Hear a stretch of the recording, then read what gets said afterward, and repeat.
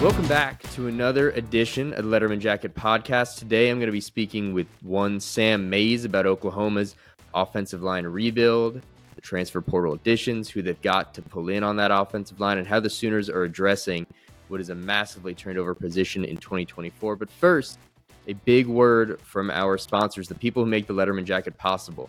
Two Fellas Movers, the National Cowboy and Western Heritage Museum, Oklahoma Ford Dealers, MidFirst Bank, and of course, our friends at Fire Lake. They've been with us from the jump, and we are still with them. They've got the Fire Lake Firelight Balloon Fest. It's coming in August. The annual event is one of the best balloon festivals in the country, and now it has an app. Download the Balloon Fest app in the Apple or Google Play Store and go explore everything Fire Lake's got going on right there. All right, now it's me with Sam Mays. We are back in some icy weather in late January, back talking Sooners and back on the Lederman Jacket with Sam Mays. Special guest today on the jacket. And today we're going to talk about change. Change, typically a good thing. Most people welcome it. But if there's one place you don't want change, where continuity is so important, it can be on the offensive line. And as we're talking about Oklahoma headed into 2024, there's going to be a lot of change on that offensive line for the Sooners come the fall. Sooners' first season in the SEC. And Sam is here to talk about it with us, run through what the Sooners have done and what it might look like, what might be left to do in 2024. Sam, welcome. What's going on, man? Thanks, buddy. I appreciate it. There's nothing like talking a little offensive line. That's for sure. It's my favorite thing to talk about. It is the end-all, be-all in the game of football. You can have a terrible defense and a great offensive line and have a pretty good team. You can have an average quarterback and a great offensive line and have a really good team. You can have average running backs and a great offensive line and have a really good team.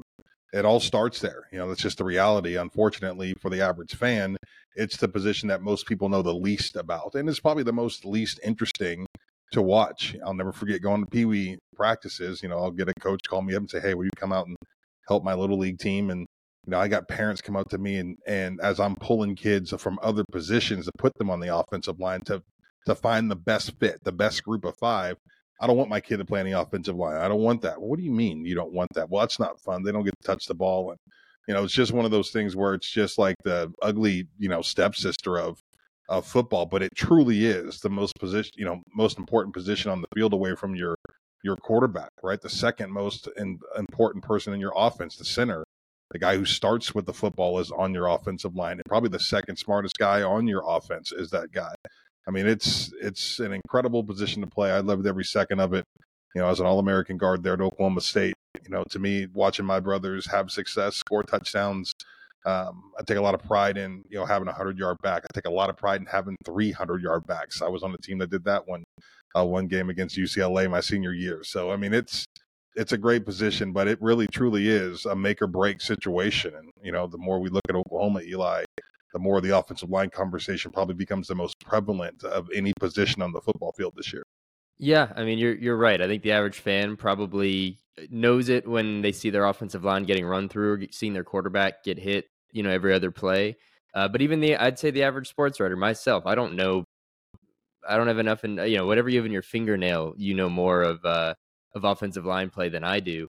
And that's why you're here. It's why you're here to talk about it. But with the Sooners, the extra concern this year, every year, it matters who's on your offensive line. Every college football team in the country can always use more offensive linemen, a better offensive line, but it really does dictate things.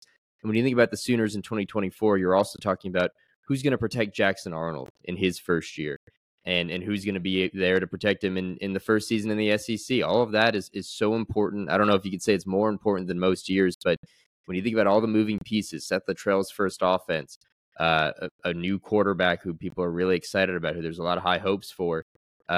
It could all kind of live and die on an offensive line.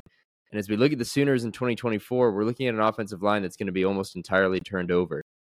Between six guys, they're going to lose 162 career starts. That's guys like McCade Matoyer and Walter Rouse, who made starts elsewhere, Andrew Rame, Tyler Guyton, Caden Green and Savion Byrd headed out the door through the portal. And it leaves the Sooners now in something of a precarious spot in terms of what they're bringing back and, again, what they're going to head into the SEC with. Just breaking it down a little bit, I mentioned the guys who have left. Those are between eligibility, the draft, and the portal. Sooners are down 6 major contributors, from this past season. They're going to bring back some underclassmen. Jacob Sexton probably leads that group. Jake Taylor, Logan Howland, Heath Ozada, Josh Bates. And then there's the portal. And we're going to get to these guys. And Sam, I'm really looking forward to your opinion on them.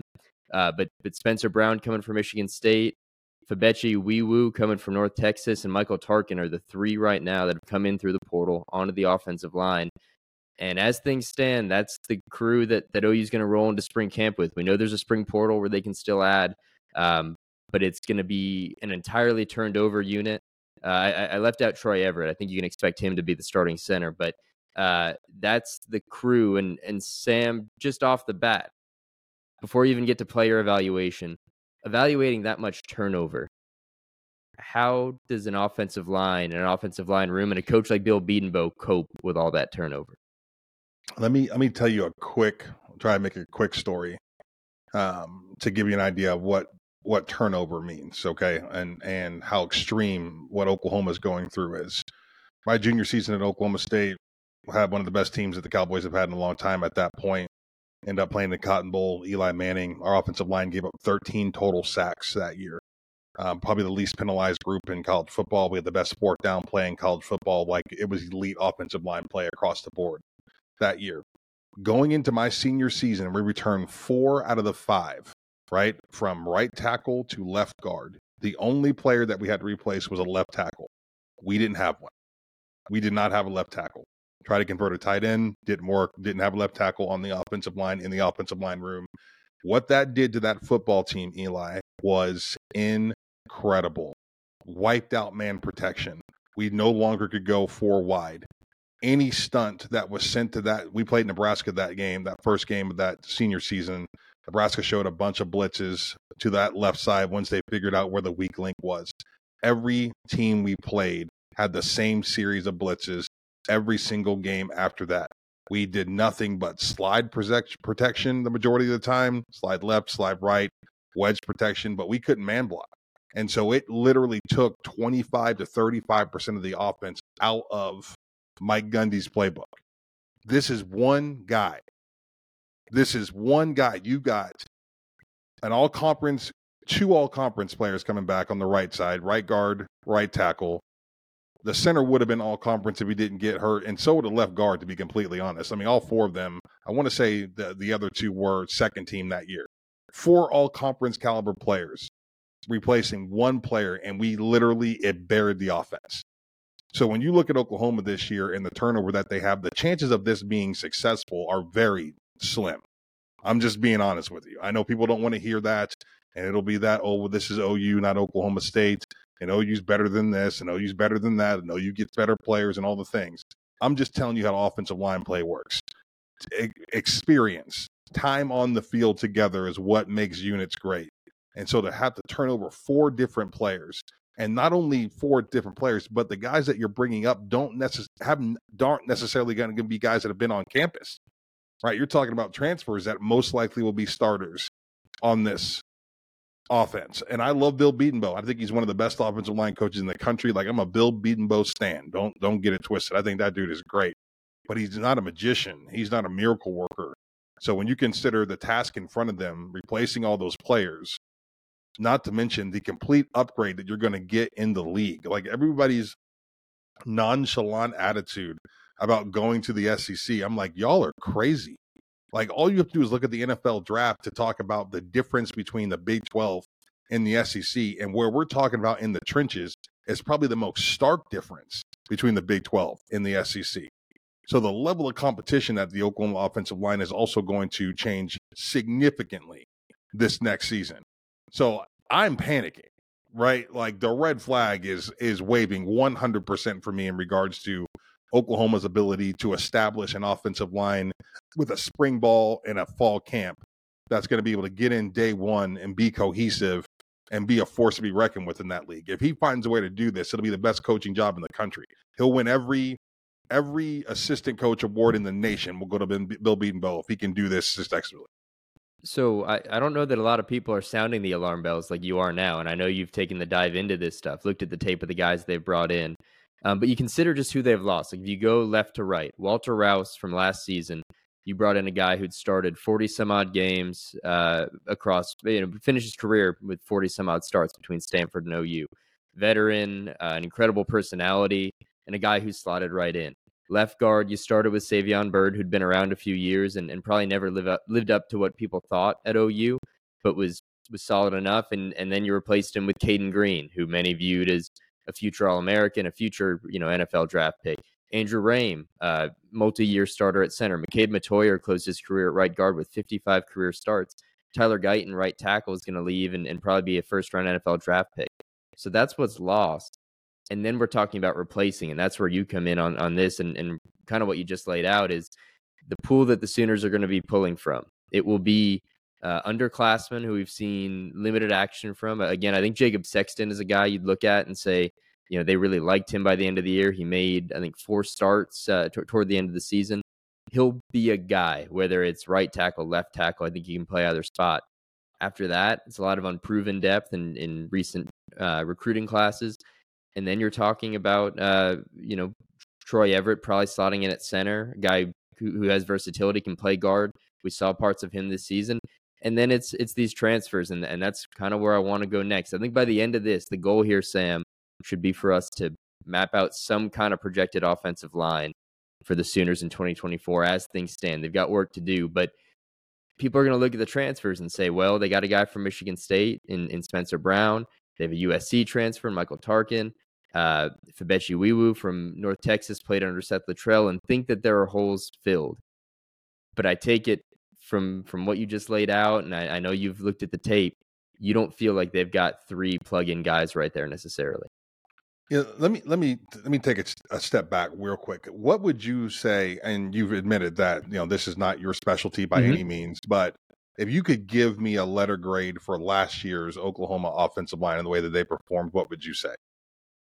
I think they were at a B plus, A minus most of the year. They kept Dylan Gabriel upright. They didn't get the push they needed in the run game a lot, but I think that unit, in terms of keeping a quarterback upright, which is certainly where most fans are going to go. They're going to look at offensive lines and kind of grade them on, do they keep the quarterback upright, keep clean pockets? I think that was a huge difference for Dylan Gabriel, was he had a cleaner pocket. So I would, in my relative layman appraisal, I'd probably say B plus, A minus. Okay, so I would go B plus I would say B in the passing game. Okay, I would say D in the running game. So when I look at that total package, I'm seeing a C, maybe a high C, maybe just a C, somewhere in that area. And when you go back and list the individual accomplishments, there's a first round draft pick on that offensive line. Caden Green's got some high projections and all those things. That just shows you, kind of where they were at then. And now you're looking at some transfers that need to come in and not only be great individually, but they need to be great together.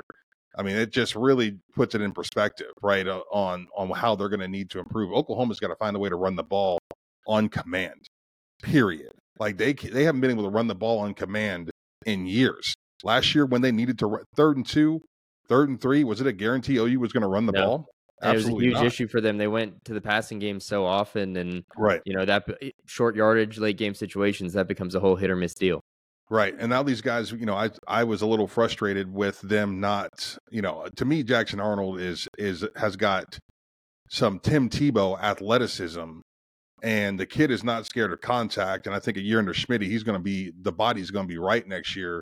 But I look at him as he's going to have to be a huge part of the run game. And then I got, talking heads telling me there's no way they'll do it because they don't have a backup. And I'm like, well, if you're not running him, if he's not a part of the run game next year, then they won't have one, right? And so looking at the transfers, out of the 3 guys that I've been studying, big thank you for making me do this, by the way. Like, it was good for me to kind of immerse myself in this for several hours the other day and just kind of check him out. And I watched some more today. But I do like Spencer Brown. I think that he's got a real nasty streak in him. I wouldn't necessarily say he's a high motor guy by any means, but if you get under his skin and you put him in a hostile situation or in a big game, I watched him play a little bit against Michigan and a little bit against, I'm trying to think. It was another big opponent that they had that he was out there. And you could just tell that, the effort was there because the opponent across from him really kind of forced him to get there. He's got extremely long arms. I think he's got excellent feet, very quick-footed. I think the length of his arms at times makes it a little difficult for him with his hands, but I think with the right coach, right technique, right practice effort, I think that kid can be better than he was a year ago under Bill Bedenbaugh. He's the one guy that I look at and think, yeah, for sure, he's going to fill one of those tackle spots for sure. I really feel bad for Jacob Sexton because I was kind of hoping that they were going to be able to go find some 6'8", 340-pound dude to come in and force them to move Sexton inside. He reminds me so much of Wes Sims, former Oklahoma freshman All-American, just ruthless, right? Hands on your body, beat you up, physical, always running down the field, looking to get extra contact, always blocking on the second level with a high motor. Like the kid just doesn't, former wrestler, he just wants to inflict pain. I love watching him play. But I think his natural home, honestly, would be at more of a guard position. And so I was hoping they'd be able to bump him in this year to do that. I don't necessarily know that that's going to be the possibility looking at what they have coming back this next year. But I do think that Spencer Brown capable of playing one of those tackle positions, most likely that left tackle position if you're going to keep Jacob Sexton out there at that right tackle spot. Yeah, I think, what's interesting with Spencer Brown, I mean, he probably fits the mold most. If you're projecting as an OU fan of like, he looks in terms of makeup more like a McCade Matoyer or a Walter Rouse, and that he's been, he's a 24-game starter at Michigan State. So he's played, at the high Power 5 level. He's done it over multiple seasons. He's an experienced starter. He's a guy that I think you could look at and at least hope can come in, as you say, slot in, brings experience, which they really need within this unit, and probably some relative stability. I mean, it's as stable as a guy transferring into a new system can be. But you mentioned all the positives, what he has in his game, what Bill Bedenbaugh can do. He fits that bill. And I think whether it's right tackle taking Tyler Guyton's spot, or he played primarily at right tackle with Michigan State, moving in on the left, like that one makes sense. And it does make you wonder, what do they do with Jacob Sexton? Are those going to be your tackles on either side? Are they going to move him in at guard? That might solve a problem, because I think we're going to get to it. They don't have a lot of guard options.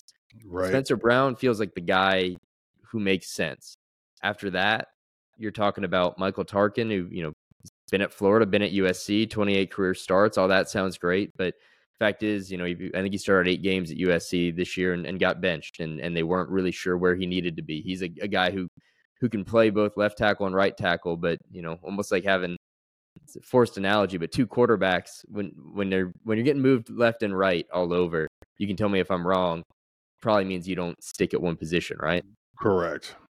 Let me say this too, going back to Mr. Brown, a lot of this is personality fits too, right? And so when I watch him, the dude's got a little bit of an edge, and I don't know that he's necessarily friendly, right? I don't know that he is.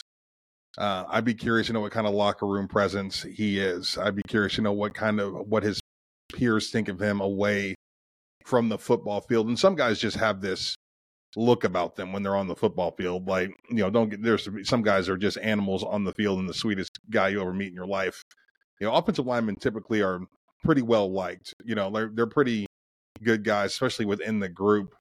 I'm curious to know who you think is there a guy currently on the roster that you would say has got ability to be who's going to be the alpha?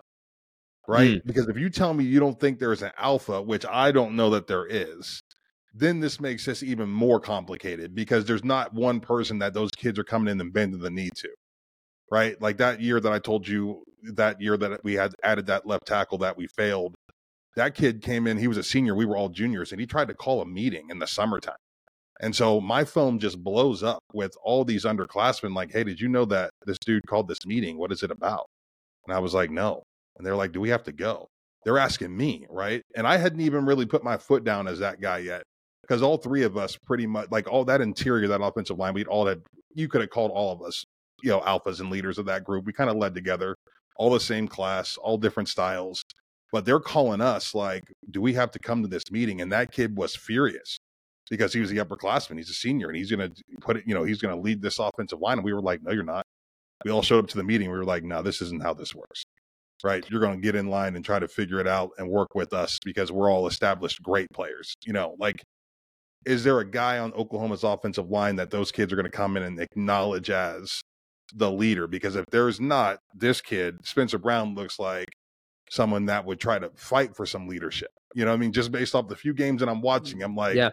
he has that little bit of an edge, and that could be great if they needed that guy, or it could be not great if they think they have that guy. Well, here's the thing. We don't know Spencer Brown. We don't know any of the guys they brought in, and neither of us are in that locker room. What I can say, one of the strengths of this team, not just this offense or this offensive line, but this team, the past 2 seasons, as Brent Venables gotten things going, is that the offensive line has been a source of leadership and stability on the whole. And I think undoubtedly the stability there is gone, and so are some leaders. And so perhaps this is an offensive line that is screaming out for somebody to come in who's experienced and to Right. become that guy. But, I don't know, at least, from where I am, we're around the team a lot, but we're not around them always. And, of who that alpha is, quote unquote, on the offensive line, I don't think that answer exists, at least right now. Maybe they would know in Norman, right, as they're getting off-season workouts going, but maybe they're waiting on that answer too. Right. Because they've just lost so much in terms of experience and identity on that line. I could have told you, 2 months ago at the end of the season and in the closing weeks, who those guys were, who are the leaders on that offensive line. That question is at least now open. And as we hear from coaches all the time, they're getting better at evaluating the portal, both for talent and for personalities. And I do Right. think, this is a point of frustration, I think, for some OU fans, but this is not a program generally under Brent Venables that is bringing guys in that don't fit the quote unquote character or the mold that they are looking for. And now maybe you have to make those sacrifices when the situation is more dire than others. But point being, they're very considerate about who they're bringing in, but they also only have so much time to evaluate. And you are evaluating guys on the fly and fast. And so it's Right. going to be an alchemy and a chemistry that they've got to get right. And they've got, the next 9 months to do it. They've got a spring camp. They've got the program before it, the offseason program, and they'll have a spring portal. And I think that may be where you're gonna see OU. They may say in spring camp, we feel really good about what we have. We like this group. We're excited. But I would imagine, even just for depth purposes, but also I'm assuming to upgrade that starting 5, they're going to have to be active in the spring portal. And the fact that that's going to be open-ended is not great for the Sooners. And the fact that, whoever they bring in at that point will not have gone through spring camp, that's going to be a factor, because this is going to be a process. And I've got no doubt that Bill Bedenbaugh would like more time with whatever his starting unit's going to be than less. Yeah, no, I agree with that. I think that it's just such a tight knit group. Like, you hate to blow it up, right? Because so and so doesn't like this guy, or this guy doesn't like that guy, and it's just, you just never know, right? You never know what could happen when you're dealing with these group. I'll tell you this about the next two, Tarquin and Fabechi. Am I saying that correctly? It's Fabechi and then Wee Woo. Almost, I mean, people have joked like an ambulance, but that's how you pronounce his name, the North Texas transfer. Fabechi Niwu. I don't see them causing any issues in a huddle, and I don't necessarily see Spencer Brown doing it either. I'm just saying Spencer Brown he's got a edge for sure. Like, he's going to stick out in a room personality wise, based off of what I've seen in the couple games that I watched. I think that Tarquin is one of those, he's kind of a journeyman vibe. I think when you bounce around as an offensive lineman as much as this kid does, it really kind of speaks volumes about who you are as a player. I think he's got quick feet. I think he can move well. I'd love him at like a left guard position. I think he can move around pretty good. He's never going to be a real power player, in my opinion. If I wouldn't necessarily think I want this guy on my starting offensive line when I watch him play, right?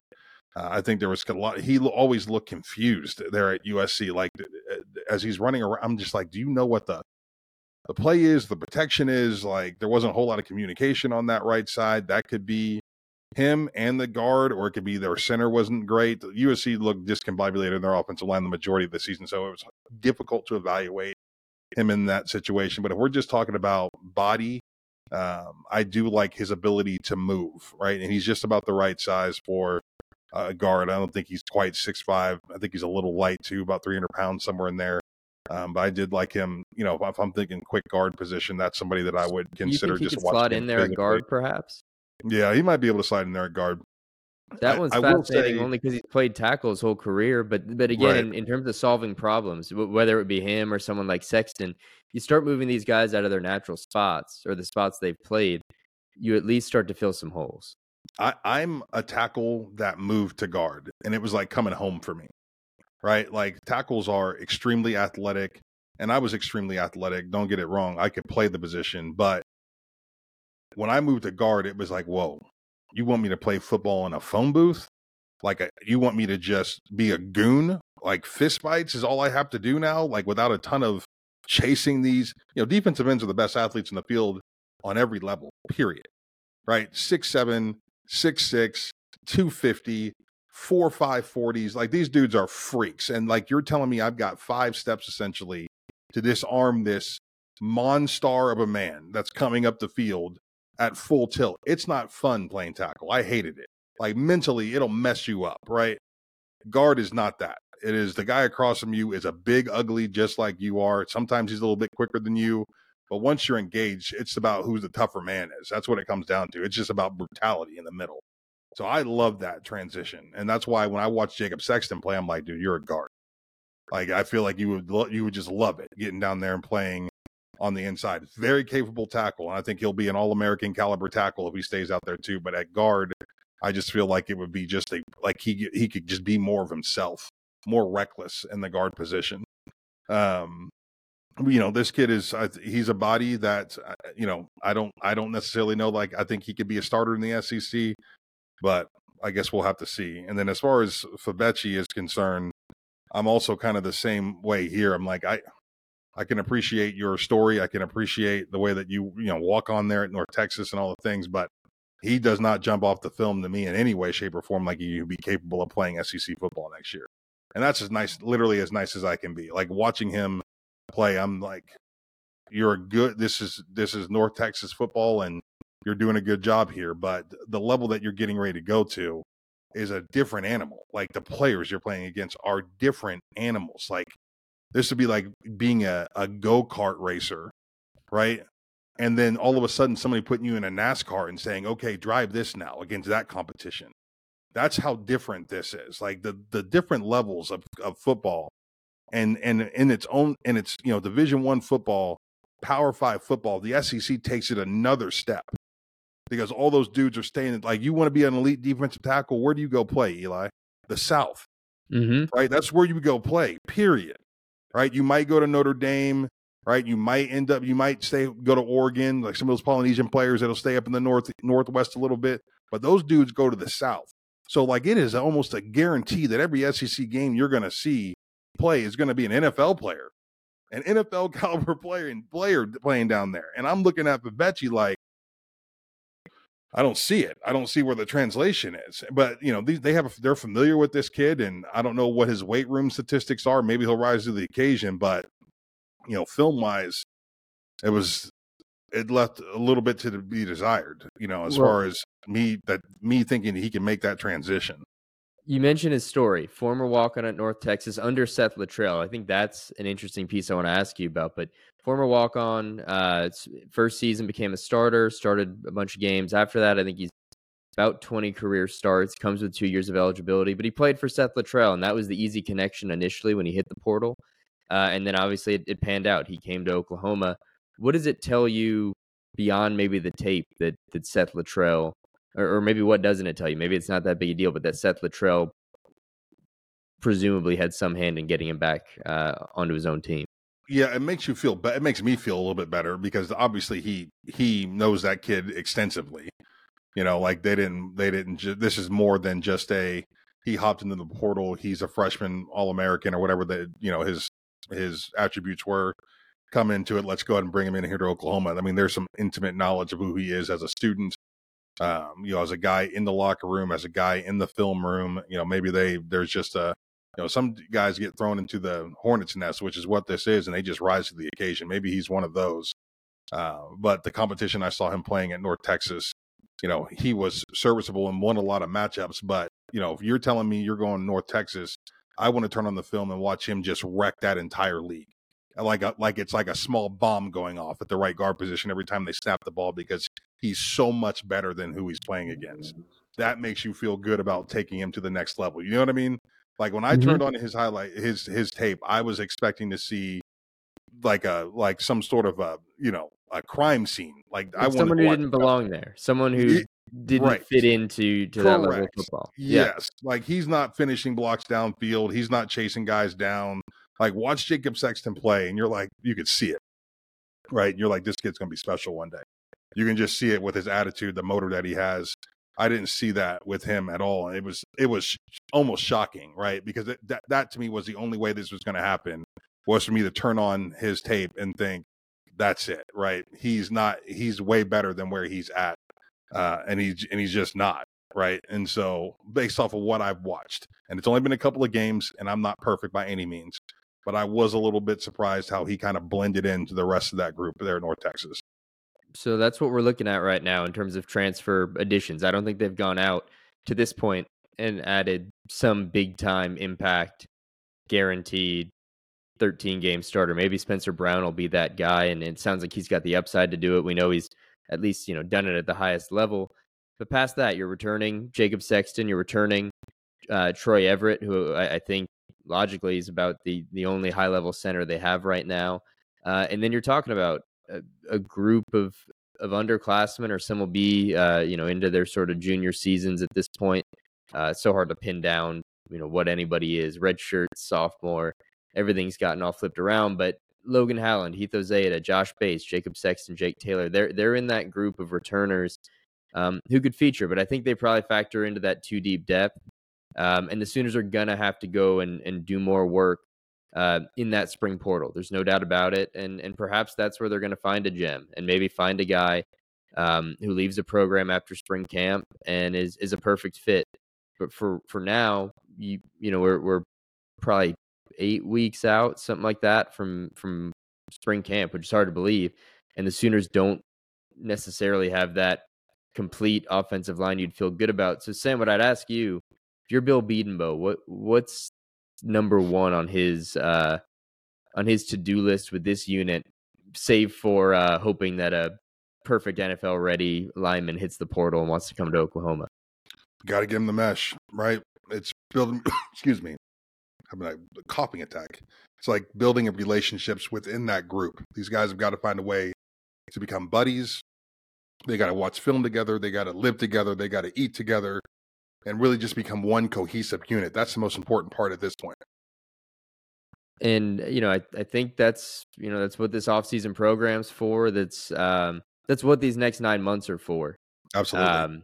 But then are we going to be able to know much about this unit until September? And we'll hear what they tell us. We'll see some kind of shell of a unit in the spring game, but you can only read so much into that anyhow. It's not going to be perhaps even into September, when they're playing SEC games finally, that we're really going to know. Yeah, you're talking 4 weeks into the season is when you'll get an idea of what their their best level could potentially be. I mean, it's a guessing game up to this point. We'll have an idea of what he's thinking in the spring, but yeah, it's a lot, man. I mean, it's just a tough spot to be in on any football team. And I would say this about the portal, into any young offensive lineman that comes across this: you're in the position that the portal can hurt you more than help you as an offensive lineman. I'm serious, because from my redshirt freshman year to from my true freshman year to my redshirt freshman year, it was all about my body, right? Figuring out how to get bigger and faster, stronger. And then it was about my mind and understanding the game of football within Oklahoma State's framework, our offense, reading defense. That was year 2. Year 3 came to better understanding defenses, right? And then year 4, it all came together. Then year 5, I was a monster, right? It takes time. And when you're bouncing from place to place to place, it just disrupts everything that you're trying to do. So I just really feel like they're hurting themselves as offensive linemen when they get out of that rhythm, because if you're changing offenses and you're changing signal calls and you're changing teammates, right?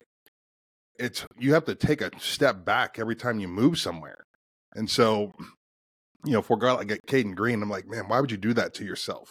I mean, I get it, money talks, but he won't be as good of a player leaving Missouri as he would have been leaving Oklahoma, because now he's got to take a natural step back because he's got to relearn a different offense and a different calls and a different teammates. And it takes years to do that, right? The body work alone as an offensive lineman, like these are grown men you're playing, right? Imagine being a 19-year-old boy, which you still are, and then you get in a game with a 22-year-old senior.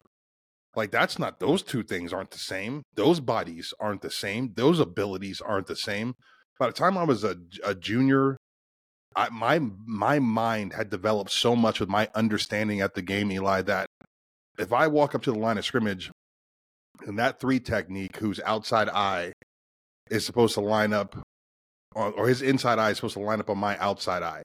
Let's just say his outside eye moved an inch. In my brain, I'm immediately alerting the rest of my dudes, something's different here, right? He's lined up here consistently for 40 plays, and now he's changed just a little bit. I'm telling them, game. All of a sudden, we set back in our pass protection with a mindset that something different is going to happen, right? He's either going to twist or he's going to back out, or something different is going to happen. We don't know, but it has alerted the rest of the offensive line that change is getting ready to happen in front of us when this ball snaps. Like, being able to see the intricacies of the game doesn't come until late. Rarely do you get, freshmen or sophomores, or redshirt freshmen or sophomores that have that ability to pick those things up.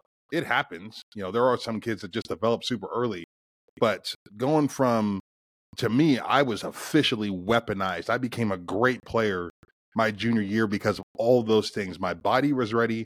My mind was seasoned. I was a veteran. I understood defenses. I understood my offense. I knew my brothers next to me. I was unstoppable at that point, right? But I put in the work at one university. These dudes that are on the offensive line, this is not the same as like a running back. Like, no, coaches recruit running backs, but rarely do you see a running back come in and outside of their body changing, do you see their game change in any way because some coach took them under their wing and made them a better running back? Like, Barry Sanders is Barry Sanders day one. You know what I mean? Like, that's not the same. Offensive linemen, though, can be molded, right? Offensive linemen can be molded into great players, and their coaches are the ones that spend the most time with them. And it's a real detail-oriented position that I feel like the portal is just killing. Because these kids just don't want to take the time. And sometimes you have to make the right choice the first time. I chose Oklahoma State because I knew I'd play early. It had nothing to do with the university. I loved the conference, and I knew that I would play young. I could have gone to Miami and sat there for 3 years and had to wait for my last 2 years to play. I didn't want to do that. I didn't feel like that gave me the best chance of playing in the NFL. Like, these kids need to make the right choice the first time and just stay there. This portal business is just going to kill offensive line play. Like, it's going to get worse, in my opinion, because of the transfer portal. And it's already not good. I mean, just look at the NFL, Eli. How many NFL teams would you say have good offensive lines? It's almost like the Less same than as quarterback. And I think we had this conversation on your podcast last month. It's like the quarterback play's gotten worse, the offensive line play's gotten worse, and you wonder where that begins. Yeah. It's the feeder system, right? Right. And that's It college really football. is. And, And I would say, I'm nervous across the board about this. I mean, everything you just laid out, does that maybe that softens the blow? If you're an Oklahoma fan, or even if you're Brent Venables and Bill Bedenbaugh, they missed out on Lance Hurd, the former 5-star guy, committed to LSU, transfers after 1 year. It was down to the Sooners and Tennessee, and ultimately Tennessee won out. He's headed there. He'll be there next year. And it kind of sparked a whole debate around Norman, I think, among the fan base around NIL, and if the Sooners are going for it enough, getting beat out by soon-to-be conference foes. But perhaps it was always a fallacy to think that he was going to come in and be a guy in year one just because he was a 5-star guy. I mean, he'd been impressive. And he kind of like Caden Green, he just has that build of, like, if this guy is molded right, he looks like a future NFL guy. But to your point right there, the development is so important. Even the very best built guys, the guys with NFL bodies, don't necessarily, there's so much else to it. And I don't know if that softens the blow. I'm sure there's plenty of OU fans who are still pretty bummed. I couldn't tell you how Bill Bedenbaugh and Brent Venables feel, but um, that's the other piece of this for the Sooners. They've learned it thus far in the portal, and they may learn it between now and September, even all through this coming season. There's not quick fixes. There's only so many quick fixes in the portal. Every program in the country would love to add, NFL caliber or even elite college caliber offensive linemen that you could just slot in. If they grew on trees, then everyone would be happy, but they simply don't. And Oklahoma is going to have its work cut out for it, trying to sort out this offensive line. I'll ask you this. I'll give you one impossible task before we get out of here. If you were Okay. Bill Bedenbaugh, or if you were in his shoes, and it was we're recording January 22nd. If you were filling out an opening day offensive line based on what the Sooners have right now, what would it look like? Oh, I think it's Sexton at the right tackle, Brown at the left. Who's the returning center? It's Troy Everett. I think you can slot him in Everett. there. I like Everett. If you got to have a 6'3" kid on your team, you want him at the center position. Mm-hmm. I would love to see one of those incoming freshmen, like the St. Pierre kid. Yeah, I would love to see what his weight room like. Is he able to, like, the speed is there, right? Like, the speed is absolutely there. The athleticism is there. Does he have the overall strength to play Division I football day one? It's very rare that's the case, but he looks like he's built a little bit different. If you can get one of those, go ahead. Well, give credit. We didn't hit much. We hit on, the underclassmen who we haven't seen much, but we didn't hit on the class of 2024. And in part because, expecting any freshman, Caden Greens don't grow on trees, but a freshman to come in and start, even 8 games is lofty. But you mentioned Eddie Pierre-Louis, and then Eugene Brooks is a guy who I know really impressed at some of the kind of high school All-American deals.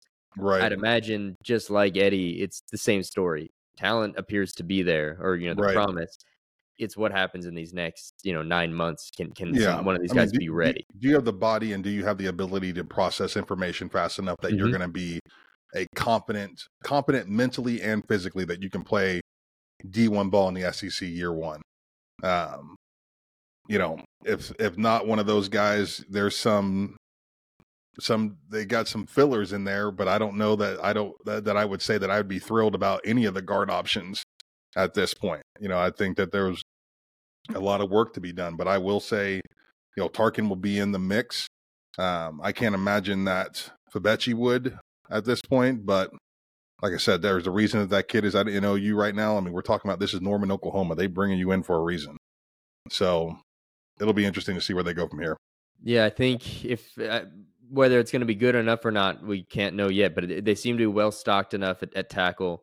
It's the guard spots they've simply got to address, and they still could, even in these next few weeks. But if not, then it's going to be the spring. But this is not the same offensive line the Sooners came in with in 2023, and it's certainly going to be a major part of the story when we're talking about the SEC and heading in there. So, Sam, appreciate you breaking it down a bit with us. Let us know what you're working on. What do you got coming this week?